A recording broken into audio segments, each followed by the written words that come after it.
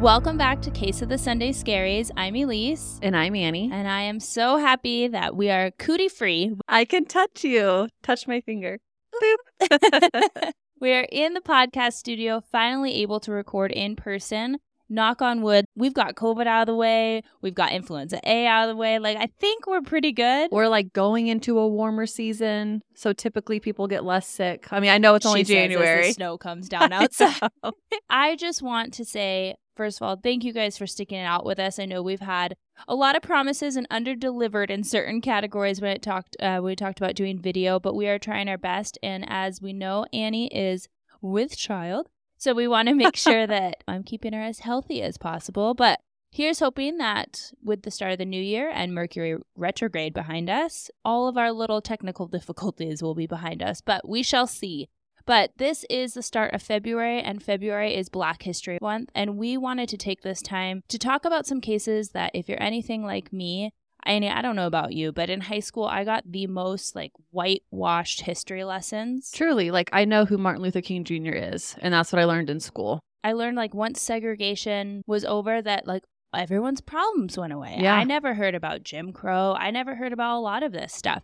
So we want to take some time to dedicate a few cases this month to really showing some of the atrocities and just horrible crimes against not only the Black community, but also bring awareness to some of the crimes against Indigenous communities as well. So with that, I'm going to hand it over to Annie to talk about her case today. I will admittedly tell you I do not know much about this, but what I do know, it's vile. This is a very vile case. It's shocking that I had never heard of it until Elise sent it over to me. So thank you for sending it, Elise, because I definitely learned some things while researching. The case I am covering today is the Tuskegee Syphilis Study, formerly known as the Tuskegee Study of Untreated Syphilis in the Negro Male. It's a shame that this study isn't talked about more, especially in health and science classes, because it's very shocking.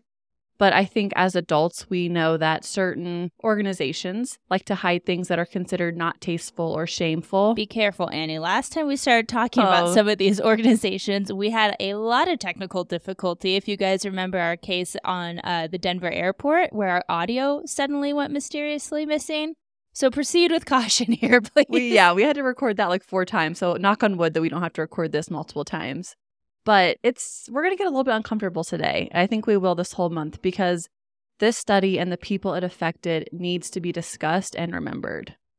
We are getting in our little time machine and we're going to go all the way back to 1932 to a little town called Tuskegee, Alabama, where one of the most infamous medical studies took place. This experiment, if you will, was focused around untreated syphilis, specifically in Black men. See, I'm already ignorant to this because I thought syphilis was something back in powdered wigs. I didn't really think it was a thing still, especially in this century or in the past century. I thought this was, everyone's putting on their white powdered wigs to cover up their bald spots. It still is the thing today, and I know this because after searching syphilis on my computer, I was getting hit with TikTok ads. I'm not even kidding you. So if you want to know how to cure it, I'm your girl. Targeted ads for syphilis. The things that you get when you have to Google, syphilis as a true crime podcaster.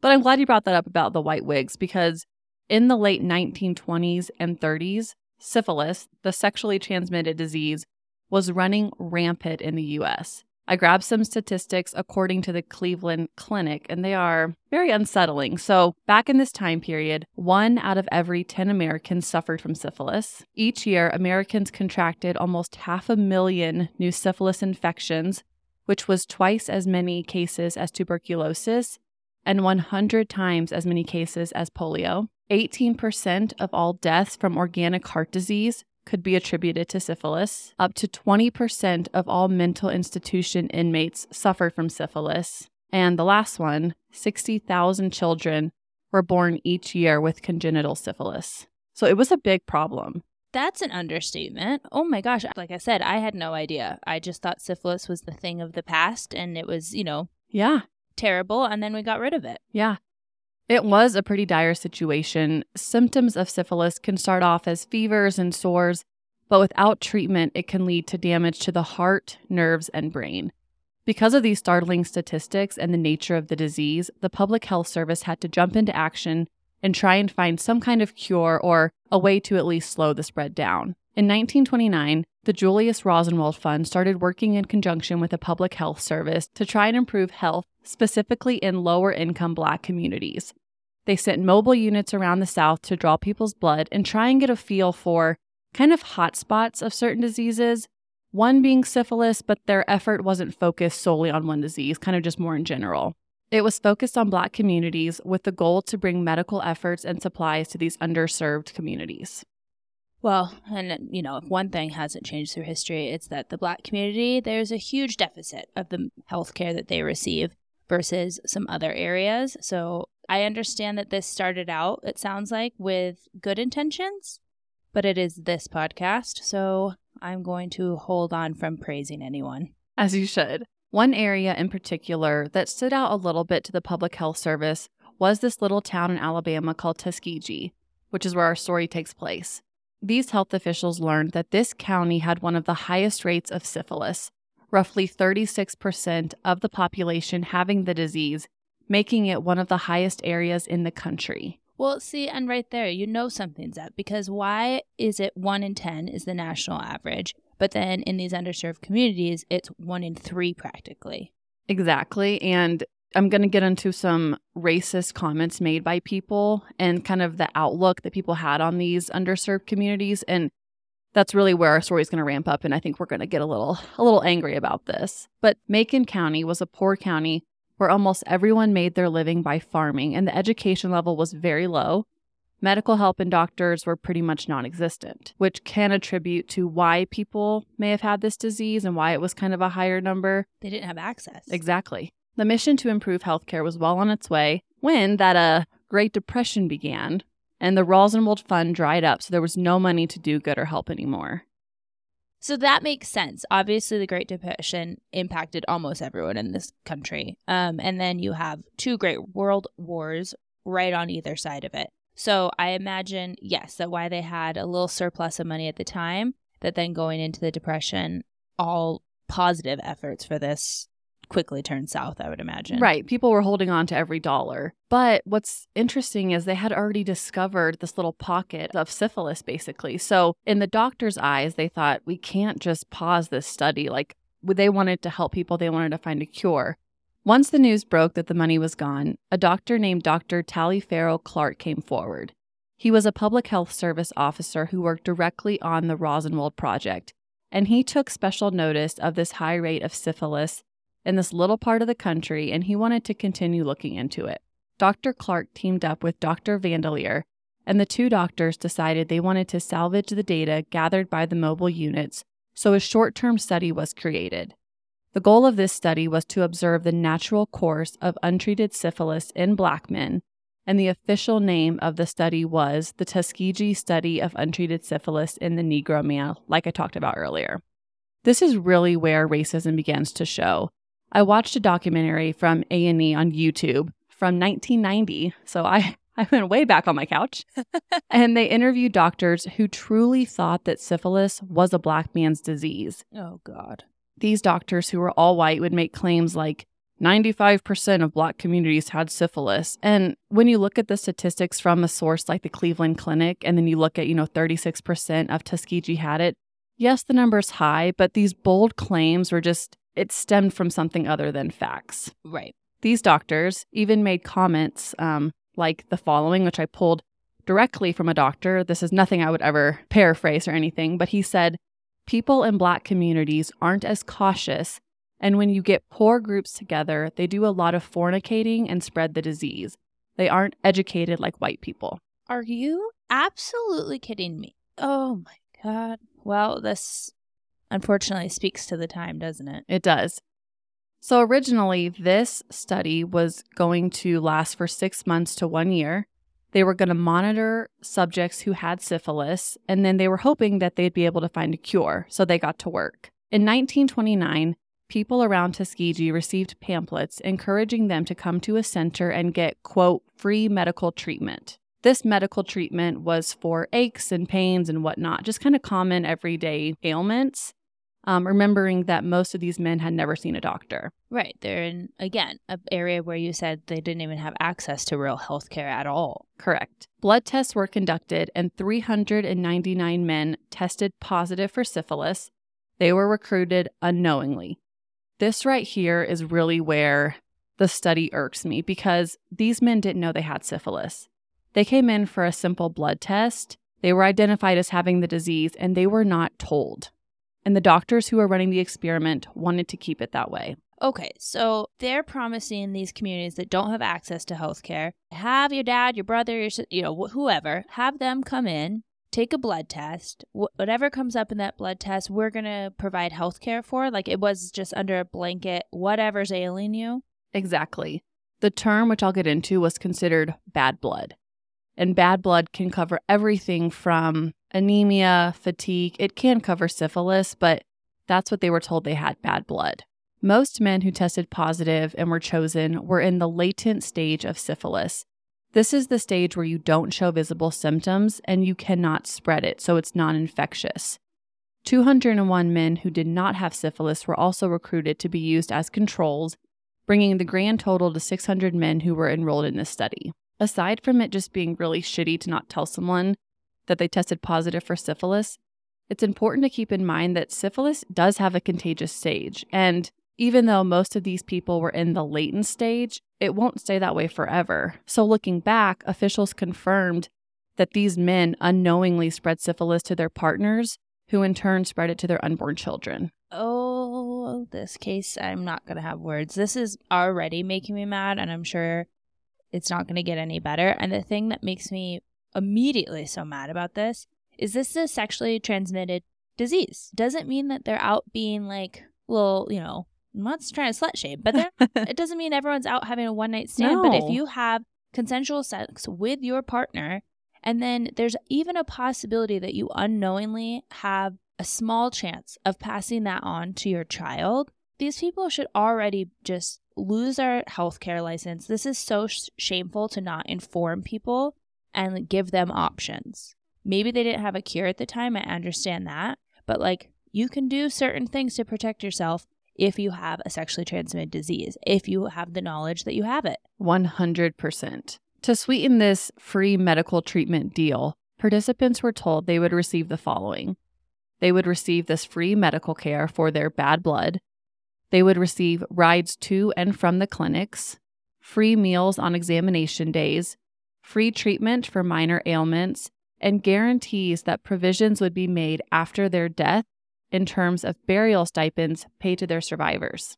And they don't know they have syphilis, which at the time is a horrible, truly a death sentence because there's no cure.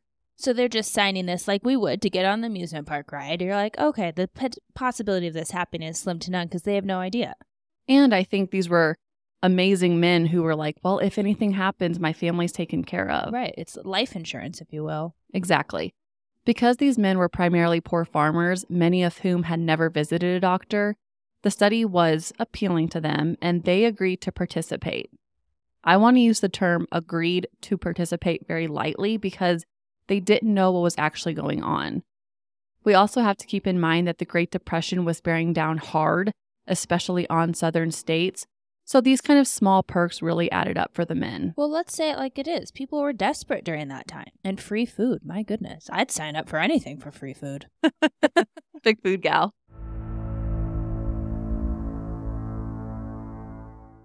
If you know anything about me, you know I'm obsessed with my pets. My rescue dog Gracie has been through it all. I found her abandoned in a desert and she soon surprised me with 8 puppies, and then was diagnosed and thankfully recovered from a rare cancer.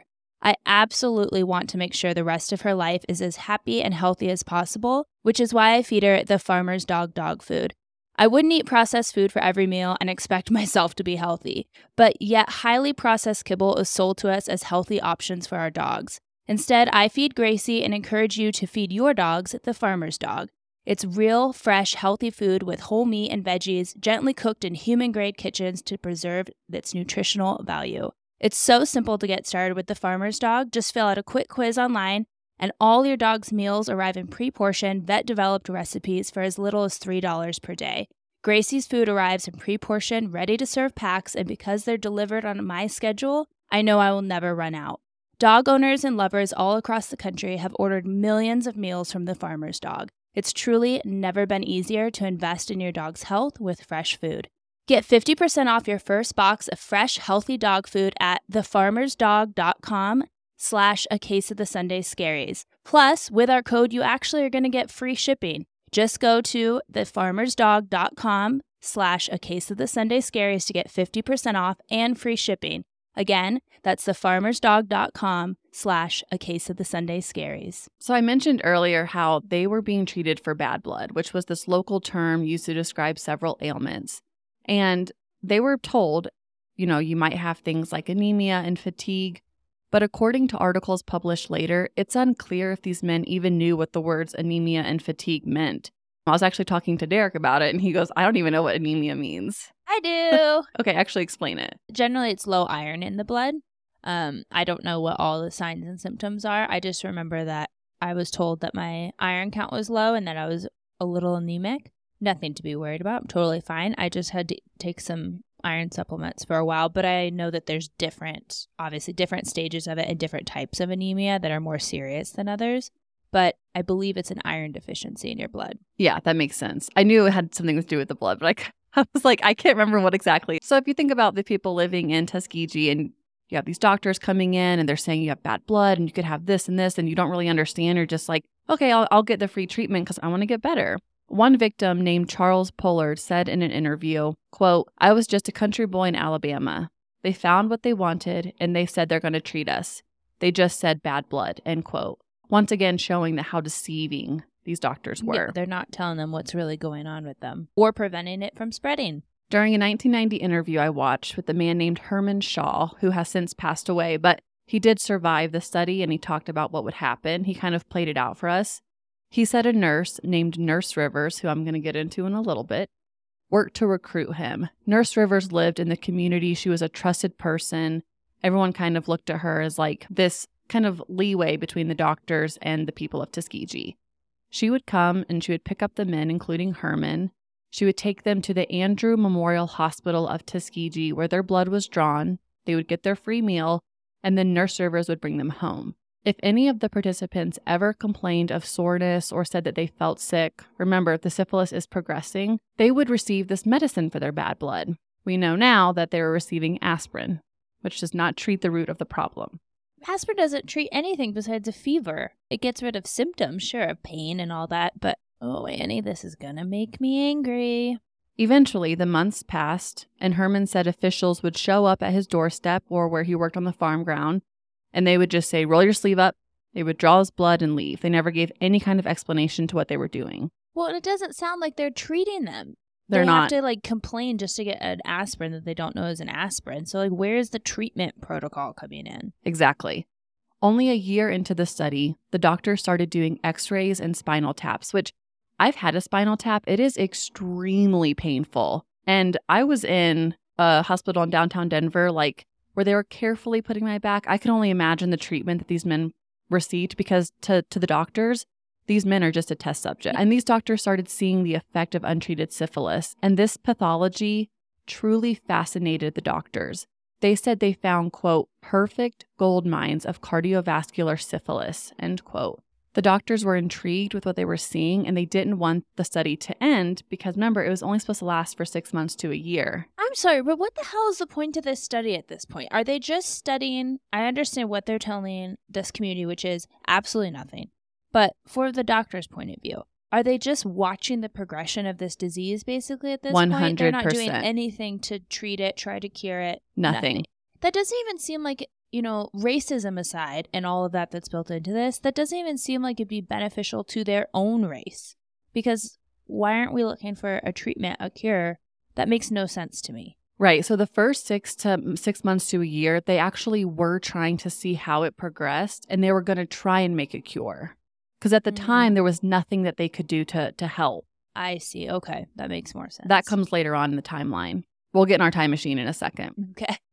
Raymond Vondelayer, the program's director, promised these doctors that they wouldn't have to end the study early. He decided to extend the study to the death of the participants due to the doctor's findings. Who is funding this? The Public Health Service. Oh, The government. great. They were going to study these men until they died, and they weren't going to give any insights into what they were studying, nor were they going to tell the men they all had syphilis. I found a pamphlet online that the men of the study would receive. And the goal of this pamphlet was to keep them coming back, because if you're being poked and prodded and you're not really seeing a difference in how you're feeling, maybe you're like, I don't really want to keep doing this study. This pamphlet would say, "Dear sir," I'm gonna paraphrase it because it's back in the 1930s, so it's kind of hard to understand, but it basically said, "Dear sir, some time ago you were given a thorough examination, and since that time, we hope you have gotten a great deal of treatment for your bad blood. You will now be given your last chance to get a second examination. This examination is a very special one, and after it is finished, you will be given a special treatment if it is believed you are in a condition to stand it." It goes on to say, "We will be very busy when these examinations and treatments are being given. It may be necessary for you to remain in the hospital overnight. If this is necessary, you will be furnished your meals and a bed, as well as the exam and treatment without cost. Remember, this is, in all capital letters, your last chance for special free treatment. Be sure to meet the nurse." So, these men are like, oh my God, this is my last chance. I feel like shit. And that ominous line about it might be necessary for you to stay overnight, it's because they were doing spinal taps and really kind of invasive Absolutely. procedures.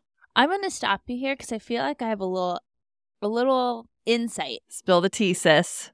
And that has nothing to do with race or what was going on at the time. But I actually signed up for medical studies when I was younger. And it was, I won't say the company name, but they were doing generic versus placebo versus the high-end drug. And the amount of paperwork. So I just want to kind of say what it's like now, because that's why I'm getting so gobsmacked by this, because of the amount of meetings that we had to do. It could be something like aspirin versus Safeway version of aspirin. I did one where it was just an IV catheter versus a different type of IV catheter. There was no medicine going into you. And yes, Mom, Dad, I'm sorry, because they hated it every time. But there were these controlled studies that actually are very important. So you can get medicine at a more affordable price. But I cannot tell you, it was screening, EKGs, everything just to make sure that you were healthy enough to make sure that you could sign up for this. And then from there, you had blood draws depending on the study every 15 minutes or so for a few hours, and then it'd go to every hour, etc. And you were signing all the time, all these documents that you were agreeing, that you understood. There was always someone there monitoring you. And so that's why I'm getting so outraged by what you're saying, because it is so vastly different. I fully knew what I was getting myself into. I knew what medicine was going into my body. I knew what food I was going to be eating. I knew exactly how many times they were going to poke me with a needle. Everything was outlined, and it was test after test for weeks leading up to it, just to make sure that there wasn't anything going on with you. And then to compare it to this, where they're like, sorry, you have some bad blood, and we're doing this trial that we're not going to tell you if we're going to cure you or not. We're going to give you a meal because you're desperate enough to do something during the Great Depression, to accept a meal and be very excited about it because it's one less mouth to feed for your family. It's just a stark difference to how I was treated going through a study like this to not that long ago. And for them to just be like, we're going to completely keep you in the dark, that you have a potentially terminal disease that you could pass on to someone. Where's the humanity in? I would much rather someone tell me if I had a cancer that was terminal or something, we can't do anything for you. This is what's going to be the next steps, whatever the case is. Where was just the decency here? Right. They were so set on seeing it evolve in these x-rays and oh my gosh, the fact they said they had the perfect gold mine of cardiovascular syphilis. It's disgusting. Well, and to refer to it as that is also disgusting. Because again, if someone had told me I had a terminal disease of some sort, but it was something they hadn't had a chance to research anymore and it could potentially help someone, I might still say, okay, draw my blood, do these tests if it can maybe help somebody else. But they're not giving them any information whatsoever to prepare their families.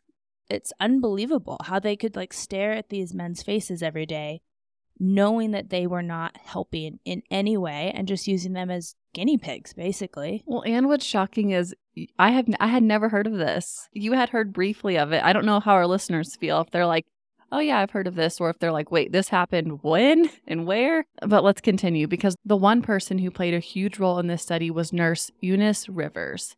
She helped to recruit the men, and she would take them to the hospital in the early days of the study. She quickly became a friend to the families and to the men who were participating.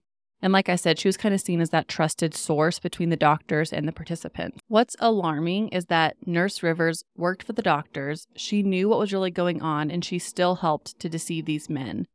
The study participants, including Herman Shaw, loved her upbeat personality. They loved how she took care of them, and the wives of the participants learned to confide in her.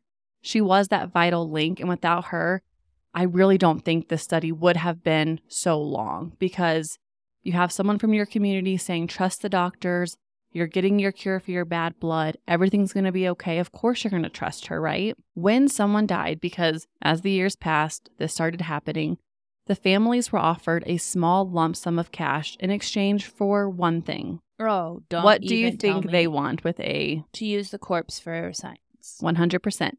The doctors wanted to be able to conduct autopsies, and the families were promised that the public health officials would pay for a proper burial and also pay for the undertaker.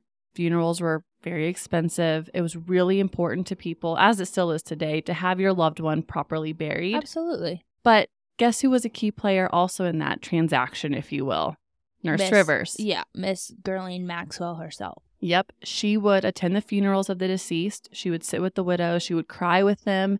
And then after the funeral, she would go up to the widow, whoever was in charge of the body, and she would say things like, if you let the government take this body, they can save others. They couldn't save your husband or your dad or your brother, but they can save others. Are you okay with that? And it's like, after you just cried with me at this funeral, of course I'm going to trust you and see the good that you're trying to offer me. This is unbelievable. Unbelievable.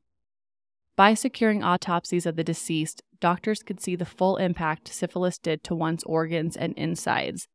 They specifically focused on the heart and the brain, and they would do studies on that. In the late 1930s, a few years after the study began, it was discovered that large quantities of arsenic, given continuously over a short period of time, would help to cure syphilis. Yes, I see your face. Arsenic, like the poison. This is not a new term for anyone who's listening to this podcast. This has gone in a different direction than I was anticipating. It did. But it's showing kind of the progression of the medical treatment. So large-scale treatment facilities were set up around the South, including Macon County, where Tuskegee is located, and public officials were really encouraging people to seek treatment.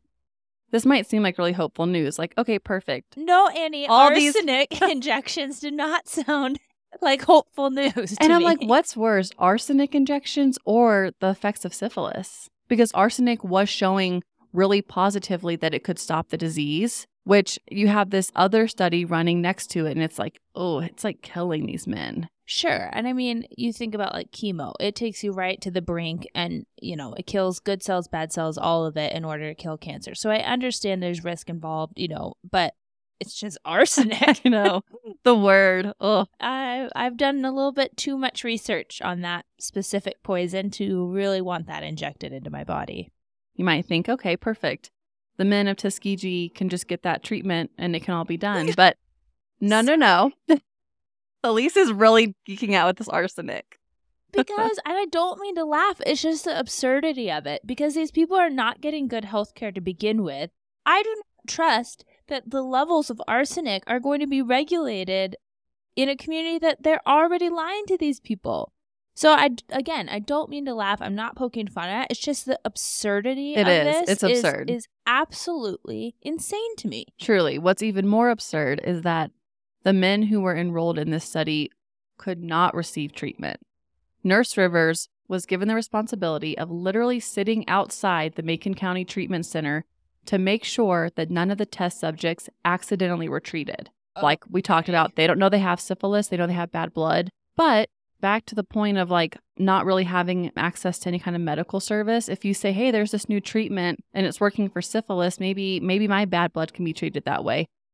Because at this point, no one's getting better in this study. Well, right. And they're not even disclosing it so that people can get treatment and then blocking them. I keep adjusting in my seat because this is making me so, excuse my language, effing mad. Yeah. Because what the hell? Yeah, let's get back into that arsenic topic because it's kind of interesting. This documentary I watched, which we'll link, it was pretty short, it's on YouTube, but it showed these public health officials kind of herding people up, and they would actually put them in hotels for a few days because they wanted to have the arsenic have low quantities, but back to back to back. So you see all these people with their arms out and just IVs going into them, getting the arsenic, and they're all like smiling and happy about it. Very odd. But Herman Shaw from earlier remembers this firsthand because he actually got on a bus. He left Tuskegee and went to Montgomery, Alabama to receive treatment for his bad blood. And guess who showed up at that center? Yelling out, Herman Shaw, Herman Shaw. Not the nurse. Nurse Rivers. She had tracked him down and she told him, get back on that bus and go back to Tuskegee because you're in a separate study and this is not going to help you. And right there, he could have been maybe not cured of syphilis, but it could have at least slowed down the progression of the disease. This is absolutely absurd. What were they paying this woman? Because it was not enough. No. At the time, he trusted her, so he got back on the bus and he went home. But looking back, he said she's a very evil woman. That's a very kind way to put it, Mr. Shaw. In the 1940s, so 10 years after this, more positive news emerges. And this actually is still used today, penicillin. Okay, good. That I can get on board with. Yeah. I've definitely had penicillin. Like, it's an antibiotic. It's sure. I thought you were gonna say, I don't know, like some odd thing out of white oleander or something. You know, like just another thing that could kill you. No. Okay, love me some penicillin. Yeah. Absolutely. So penicillin had been discovered to cure syphilis, keeping in mind that this untreated syphilis study had nothing to do with the connection between penicillin because they were not treating their victims. I said victims, I'm going to say it because that's what they were. So there's other studies running kind of around the country. Penicillin's discovered, yep, that'll cure syphilis. But can you guess what group of people were never told about this? So they are not told that they have it. Then they're blocked from getting arsenic, which, I mean, we all know my opinion on that. That might have been for the best. But there's no disclosure going on. Then you have this, like, Ghislaine Maxwell character who, is this woman white? No, she's black. I can't imagine what she's getting promised. I don't want to give her an excuse. This is absolutely absurd to me. But she's almost acting like a trafficker, where they're like, oh, we're only going to tell you this much. We're going to sell you this idea, this great life. And then once you're signed up for this study, no, we're going to absolutely destroy any hope you have of getting better, of being treated. This is so uncivilized. I don't have better words for it. This is unbelievable to me. It is. After the discovery of penicillin, it became a state law in Alabama that anyone who had syphilis had to be treated with the antibiotic. However, the study leaders and doctors met with the U.S. Surgeon General and they explained their project. And they asked if this group of men could be excluded from the law. They were granted that request. These doctors were on board with holding back the participants. These doctors were on board with holding back penicillin because of how long these men had survived living with the disease and the data that they were all gathering. Remember, they're getting spinal taps done, they're getting x-rays done, they're getting their blood drawn. They're now getting dead bodies to cut open and literally look at the heart and the brain. One doctor named Dr. Sidney, who grinds my gears, he did an interview long after the study was over. He came in at the very end, like 1970. He said, if a patient manages to live 25 plus years with the disease, you don't treat them, you congratulate them. I threw popcorn at the screen after that one. These are humans, and this is starting to remind me so much of what happened during the Holocaust and all these medical experiments. And yes, maybe we received a lot of information we didn't have before, but that does not excuse the process that they went to get this, because had these people been informed, they could have made their decisions, had bodily autonomy over their choices. And there's a cure for it. So you no longer need to continue on this study because it's like no one's going to have syphilis until they die anymore. We have penicillin. We're good. But they continued on it. From allowing them to get treatment. In the early 1950s, some of these people, they moved away from Tuskegee. This was during the time of the industrial movement. Little history fact for you there. I hope you're proud, Dad, because I know with geography and math you're not. But they started to move up north, and public health servants around the country were asked to keep an eye on all Tuskegee alumni, as they were calling them, because they wanted to continue monitoring the symptoms, and they wanted to make sure that full autopsies were conducted on these men. So these men finally get out of Tuskegee. They're going on to find better jobs for their family, and there's like spies watching them, waiting for them to die, knowing they have syphilis while these men still don't know. Let's jump ahead to 1966. Like they all got criminally processed, and I am going to end this on a high note. No. But we're finally putting an end to the study, because this is when a public health service venereal disease investigator in San Francisco. That is quite a title for your resume. His name was Peter Buxton, and he found out about the Tuskegee study. He immediately started expressing his concerns to his superiors. He talked about how it was unethical, how these men are still out there with syphilis and long-stage syphilis. And he's just like blabbering on. He's considered a whistleblower. Good for him. Yeah, good for him. In response, the Public Health Service officials formed a committee to review the study, but opt to continue it. They were like, we're on board with the goal of tracking the participants until they all have died. They were all older men at this point, but it's like, come on, he's just trying to get some help for these poor people. And to have the Public Health Service say, no, we're going to continue it, is shocking. But that didn't stop Peter, because he then leaked the story to a reporter friend who passed it on to a different reporter named Gene Heller of the Associated Press. Gene broke the story in July of 1972, prompting public outrage and forcing the study to finally shut down. I have some stats for you. By that time, 28 participants had perished from syphilis. Remember, 399 had it. 100 more had passed away from related complications. At least 40 spouses had been diagnosed with syphilis, and the disease had been passed to 19 children at birth. The study that was supposed to only last 6 months to a year ended up lasting 40 full years and completely destroying people's lives. In 1973, Congress held hearings on the Tuskegee experiments, and the following year, the study's surviving participants, along with the heirs of those who died, received a $10 million out-of-court settlement. That's not enough. Not enough. Additionally, new guidelines were issued to protect human subjects in U.S. government-funded research projects. The final study participant passed away in 2004. I'm literally speechless, because whenever you do research into this too, you just see these men and they're all in their, they're all working in the farm fields, they're getting their shots. And like they kind of look proud, almost like I'm helping someone, like I'm getting my free medical treatment. And just knowing how deceived they were while you have these white doctors with these evil smirks on their face. I want to just drop the F-bomb right here. F you. Yeah, I just don't know how we, throughout history, keep doing this to each other. And that is the frustrating part, is because the farther you go back, it's one group, then it's another group, then it's the Jews, then it's the blacks. And it's like, how? I'm getting actually kind of emotional. This makes me so angry, because people say like, racism isn't a thing anymore, all this stuff. And this is court settlements that are going through now. Just, my parents were live when they were literally ending this experiment. So don't tell me like this stuff doesn't still happen. It's disgusting. Right. If it was up to a lot of powerful people, we probably wouldn't be talking about this today, because it was considered, quote, shameful. It is shameful. It is. But I think it's unbelievably cruel. And I'm so thankful that Peter Buxton came forward. He was not silenced. And all in all, looking back now, we can say that the Tuskegee study was unethical because of 3 major things.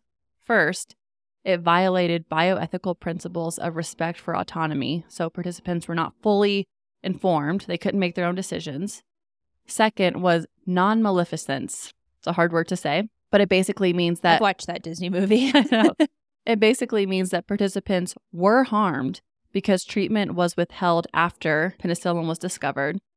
And last is just justice, because only African Americans were recruited for this study. Well, and let's just call it what it is. It was unethical because it was racially motivated.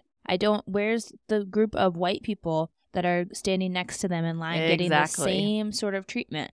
Nope, didn't happen. We're just going to use people, actual effing humans, as guinea pigs. Mm-hmm. Like, how do you do how do you do that to another person? I don't understand. And their family. Well, let's get into the families because I need to take a breath. I'm getting really mad. I know. But I did watch a few interviews with the men who lived through the experiment, and it's super sad. They're just old and they're angry. They don't trust public officials at all. I do not blame them, but that still is today. So the pain of Tuskegee is very real, especially among the grandchildren of the study participants. There's a man named Albert Jolks Jr., whose father was a participant in the study, and he said, "We get treated like lepers. People think it's the scourge of the earth to have syphilis in your family." He went on to say it was one of the worst atrocities ever wreaked on people by the government. He said, "You don't even treat dogs this way." No. Carmen Head, whose grandfather, Freddie Lee Tyson, participated in the study, said, "I'm angry about it, very, very angry." And then she said that family members have told her very little about her grandfather's participation. The subject is completely taboo in her family, particularly with her grandmother. And she said, "It's just such a painful issue in my family." Well, and let's be clear here. Sexually transmitted diseases are probably not coming up too much at the dinner table anyway. Like there's a certain, and there shouldn't be, a certain like stigma around them to begin with. But then to know what happened to these people, that, never mind. I don't have anything more to say. I'm really pissed off, to be honest. Luckily for you, that is the story of the Tuskegee syphilis study. It is considered the most infamous biomedical research study in the U.S. history. And even though the government paid out $10 million, big whoop, like people died because of it, and it's horrible. So like I said, we were going to get uncomfortable today. I know Elise is. I definitely am. Even after reading it back, I literally wrote this, but I'm still reading it back like, just painful. It's deplorable. I normally have a lot to say. I don't. And I'm sure that this month sometimes we'll have the wrong words to say as we talk about some of these cases. But why don't we hear about this stuff in history class? Like, this is a huge part of American history. Why is everything like, roses and gumdrops and everything was fine, and here comes Martin Luther King walking down giving the I Have a Dream speech, and then presto, everything was fine, and racism is gone, and that was just a bad time. Well, bullshit. Like, what about stuff like this? It's just, it's frustrating, and I'm a very, very white person saying that it's frustrating. Translucent, in fact, except for my spray tanned face. But it's true. I only spray tan from here to here.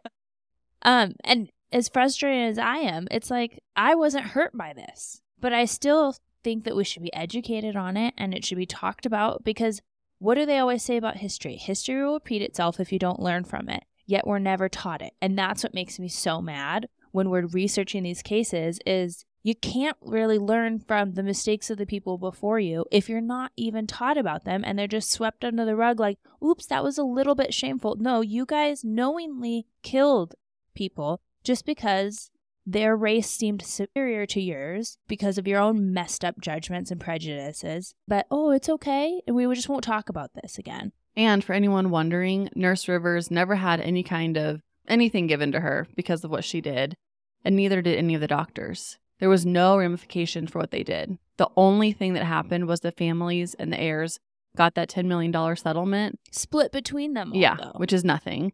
And there was no accountability for the doctors or the public health servants who said, continue on the study like nothing.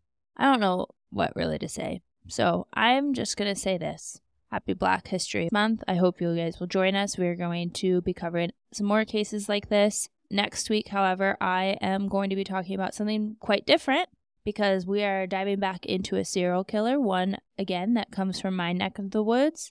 My blood's boiling right now, and I know that this case that I'm covering next week will probably have Annie in the same boat. I don't know. I'm just really mad, and it's not like me to not have words to close this out. So I'm just going to say thank you for covering it. Thank you for educating us on stuff that I wasn't aware of, maybe others who are listening weren't aware of. We will continue to cover more cases like this, but I gotta go. I don't know, wipe my eyes and punch a wall or something. But we'll be back next Sunday. But as always, until then.